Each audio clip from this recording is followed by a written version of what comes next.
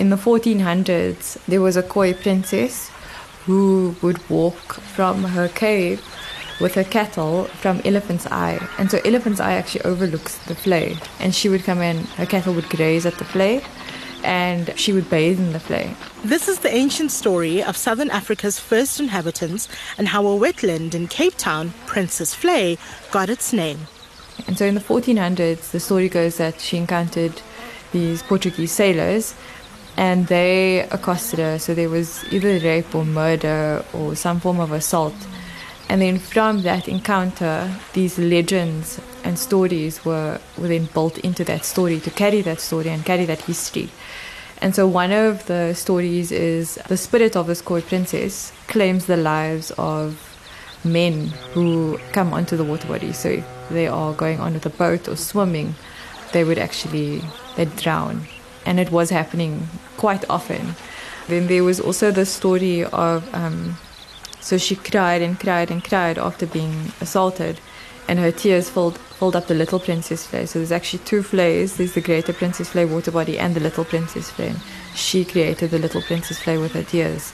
And so there's these strong cultural stories attached to the site that people still remember today and still believe in today. Like some people won't go into the water body, especially men, because they know that this legend exists. And the name Princess Vlei, the vlei is named after this Khoi princess. And this is Denisha Anand, a modern-day protector of that same wetland.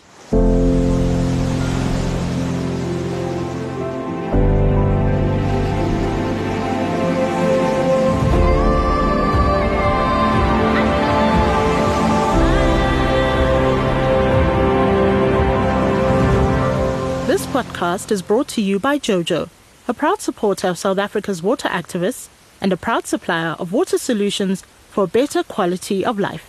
By protecting our most precious resource, Jojo's quality products help to safeguard the well-being of people, communities, and the environment. Please enjoy today's episode, a celebration of all things water and the people working tirelessly to protect it.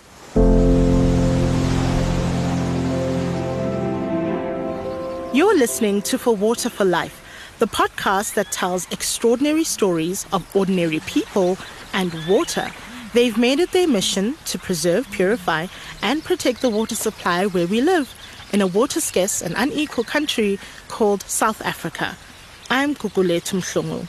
And I'm Michelle Constant. In this episode, we're looking at the fight to save Princess Vlei from development, and we're finding out why it matters, which is how we met Denisha. She's a biocultural worker who is the biodiversity project manager at a civic-led organisation called the Princess Vlei Forum, which means she oversees the management and restoration of this ancient wetland body that can be found on the Cape Flats.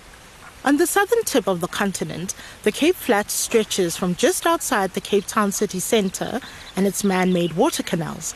It's home to a dense urban population that was historically dispossessed by the country's apartheid policy. But the Flats is also home to a conservation area that is a gateway to a massive wetland system. The system purifies Cape Town's water before it runs into the sea. A tranquil body of water hemmed by watergrass and a stretch of bush and small trees, this is a very special place in the middle of the urban jungle. It's a home for indigenous species, a hub of biodiversity, and a place of memory and cultural heritage associated with the Khoi, some of Cape Town's earliest people. Okay, so wetlands are freshwater ecosystems, and they are seasonal or permanent water bodies. In Cape Town, or in South Africa, we often refer to wetlands as vleis, which is a local term for them. That's why Princess Vlei, where I work, has that word attached to it. Princess Vlei was a seasonal water body, which means that in summer it would dry up. Maybe there'd be some water left, but not as much as there would be in winter, and that's normal. So there would be flooding and drainage, which is a driver. And so most of our wetlands would have been this way. And now, because our wetlands don't necessarily drain, because we have put up canals and weirs and we've stopped the flow of water from one vlei to another and from one river to another, we have these lake-type wetland systems, which is more permanent bodies where the water becomes stagnant And in winter, when the water levels increase because of rain, there will be an overflow and then they'll move through the canals. We've still got these wetland systems, yes, but they have changed quite a bit from what they used to be. And so that's what wetlands are. A wetland like this serves a bigger purpose in the water story. They are these hubs for life in urban spaces. There's indigenous vegetation, is often, rich in diversity in wetland systems. You've got all sorts of animals. You've got aquatic, semi-aquatic, you've got reptiles, mammals. Bird life is, the diversity when it comes to bird life and its association with wetland systems is amazing. And so wetlands are these important systems within the larger system or water cycle within the city or within the country, within the world, because these wetland systems are filtration systems. And so as water moves through the city and they pass through a wetland, it actually gets cleaned. The Cape is famous for its range of majestic mountains, and especially Table Mountain, that towers above the city, trapping the water that flows down it. So it would come from the top of the mountain, it would come right down, the waterfall or the ravine, and move down into the river and then flow through these wetlands. But as it moves through from the mountain, it will go through the city and it will pick up pollutants, it will pick up all sorts of yucky stuff. And as it moves through, it will reach a wetland. And the vegetation in these wetlands, in these water bodies, actually clean the water. So you've got plants like typha and cypress or cyperaceae, and as the water moves through these plants and through this amazing filtration system created by the aquatic and semi-aquatic life, it cleans it. So there's this large organism of multi-species organism that exists within these wetland bodies that actually cleans the water. Wetlands are living systems, so they're fundamental when it comes to taking care of our fresh water and our water systems. And so the water would move through there and then end up in estuaries being very, very important as well, because, that's our nurseries. That's where, animals go to lay eggs. It's a safe space for birds. It's a safe space for fish. And so it cleans our water, the wetland cleans it, and it goes into this estuary space, not always estuary space, but let's say it goes there and then into the ocean.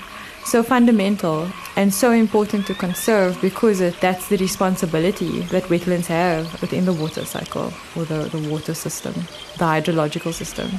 But like everything in South Africa, Princess Fley was impacted by apartheid laws like the Group Areas Act that enforced separate development for black and white people.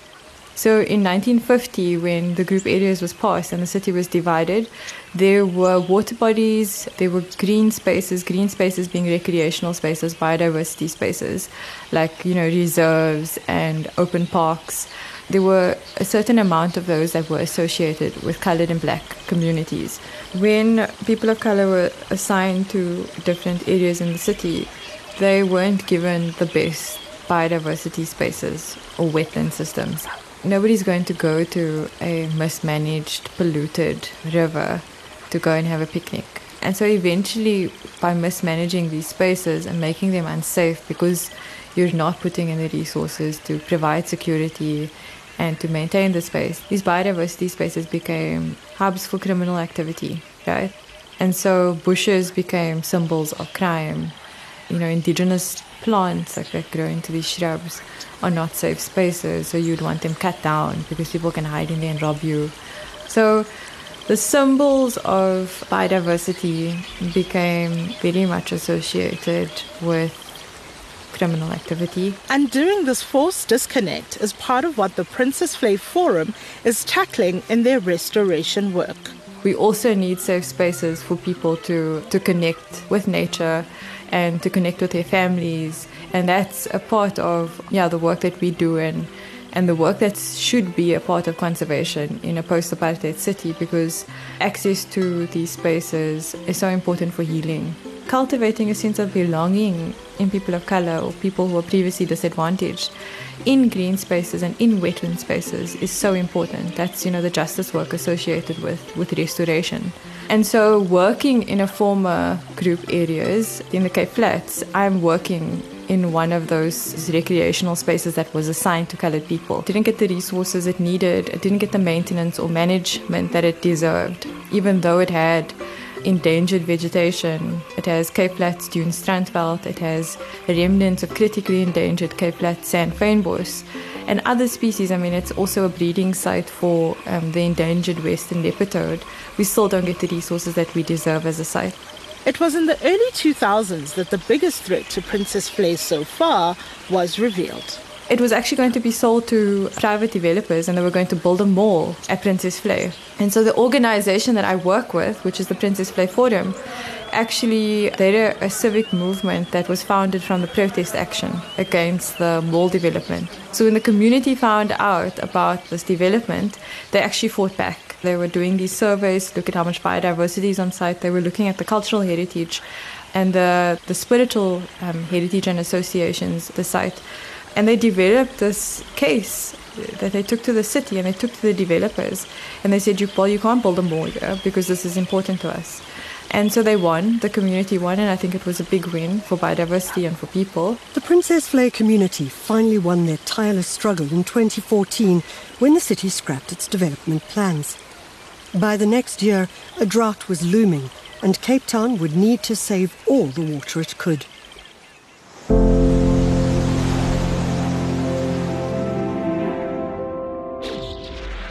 This just in, Cape Town looking at a water crisis coming up. A lot of times when you turn on the radio and maybe, for instance, Rand Water comes and says, we are implementing a water conservation program or a water demand management program, they expect us as consumers to do these things to make sure that we maximize the amount of water that we have available. Playing our part in conservation as communities and organizations can be effective, but is it enough to restore the balance of our ecosystems? I think in terms of how do we better rehabilitate this, I think there must be definitely a bit more stronger coordination, I think, between government departments, landowners, private companies is needed ideally to protect and I think to restore the natural landscape that actually gives us the water. And I think this desperately needs to be taken up further by a coordinating agency. I know we have our water user associations, our farmers associations, the fire protection associations, and certain NGOs that are already managing the natural resources rather in these landscapes and have also stepped up into restore the wetlands and also clear what's also been an issue of late is the issue of alien invasives, as well as also we might not have touched upon this, but certainly in the Vaal catchment is the issue of mining and particularly coal mining. I think money from the expanded public works, can certainly be used to create jobs, I think in active restorations and clearing of some of these invasive species. But I think the private sector also has a huge role to play in this, from a corporate social investment perspective.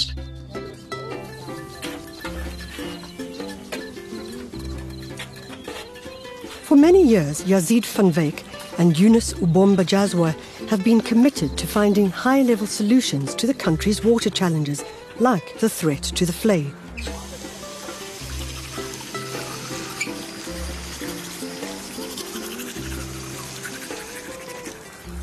But in the urban environment, it's also important that we look at the urban water conservation that we can do, because that is what people in the cities need to know. And it goes back to the simple things, for instance, like, don't run your tap when you're brushing your teeth, take shorter showers, do not let the water run whilst you're washing your hands. If there are leaks happening, please make sure that you report the leak. There are lots of leaks that happen in our informal settlement areas where they do have piping. So that should be also classified as urban water conservation. Even though the indigenous knowledge systems are really important for us in the urban areas, I think urban water conservation techniques and practices are really, really key right now. Even things like when you're watering your lawn, what time are you watering your lawn? Are you watering it at 2 p.m., when it's super hot? Are you watering it in the evening? Are you using potable water to water it? That's water from your taps, rather than maybe water that you've used to shower or something like that. So I just wanted to highlight that as well.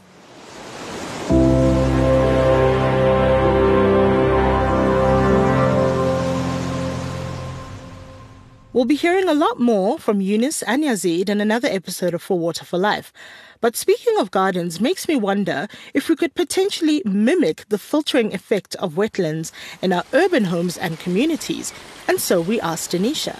Yeah, so, there are so many ways to take the flay or take wetlands into your backyard by growing things that actually grow in these wetland systems.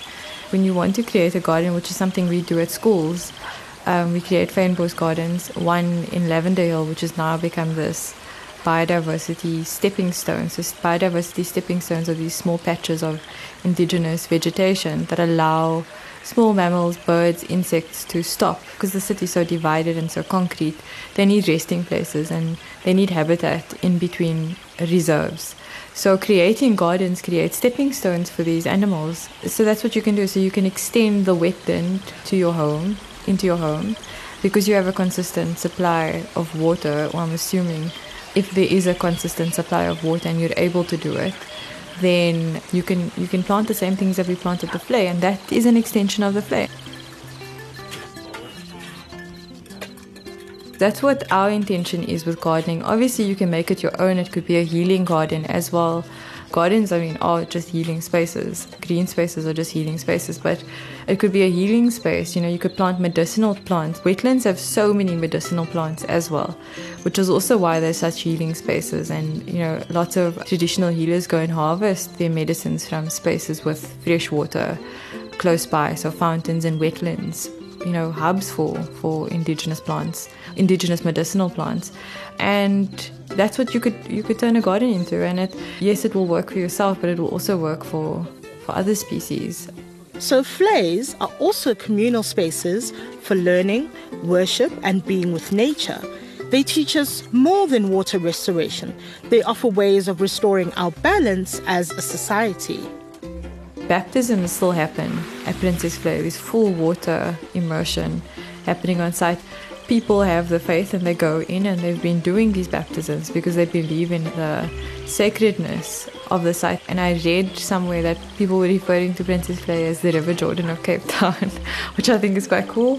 And also the Khoi revival movement and the clans associated with Princess Flay, because Princess Flay falls within some of their territories, they still come and do rituals on site. It's a sacred space within this urban jungle. You have people coming to Princess Flay to harvest these sour figs, and they make confit with it, or they dry it out and they just eat it as a snack. And then there's some guys who sell it alongside the road. So wherever you have these dune systems, you would have sour figs. I know in a lot of colored communities, that is a food that people grew up with. So it's another historical food plant, and you can also use the leaves as medicine. I know some people drink it, some people apply it to blisters and sores or burns. It's good for your skin. Confit, by the way, is jam. So it's a green fig jam. And waterblommetjies are the edible flowers of an indigenous water plant used in a stew. So yes, it has conservation value because it's allowing us to restore this vegetation type, but it also has cultural value, and people can, they have a relationship with the plant. Outside of conservation, you just need to look into deeper histories of these plants, which is why looking into a site from a biocultural perspective is so important. Denisha's biocultural perspective is a holistic way of practicing nature conservation that also brings together people in the city. And a way of valuing bodies of water as life-giving within our communities, an approach that is worth adopting. Speaking of bodies of water, somewhere in an ocean on planet Earth, we can find Lewis Pugh, advocating for a sustainable future. I've been swimming for 35 years in some of the most remote parts of our world. Over that time, I've seen huge changes to our environment as a direct result of climate change, pollution, and overconsumption. Lewis loves oceans. This is extremely dangerous. When you get into that water, be under no illusion you're on the edge of life and death. When I'm swimming, it's pure survival. What happens next is another extraordinary story for another episode. I'm Michelle Constant. And I'm Gugulethu Mhlungu. Thank you for listening. All of our podcasts are available at jojo.co.za, and the series was made possible because of Jojo, For Water for Life. Find us on social media at For Water for Life and share your water stories using the hashtag #ListenToTheWater, because if you do, it can change your life.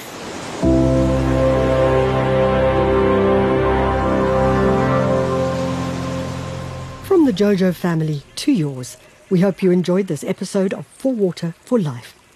Whether you're looking for top-quality storage tanks, water filters, or other water solutions, Jojo has the product ideal for you. Discover our range at jojo.co.za and find us on Facebook, Twitter or Instagram for all the latest product news and water-related content.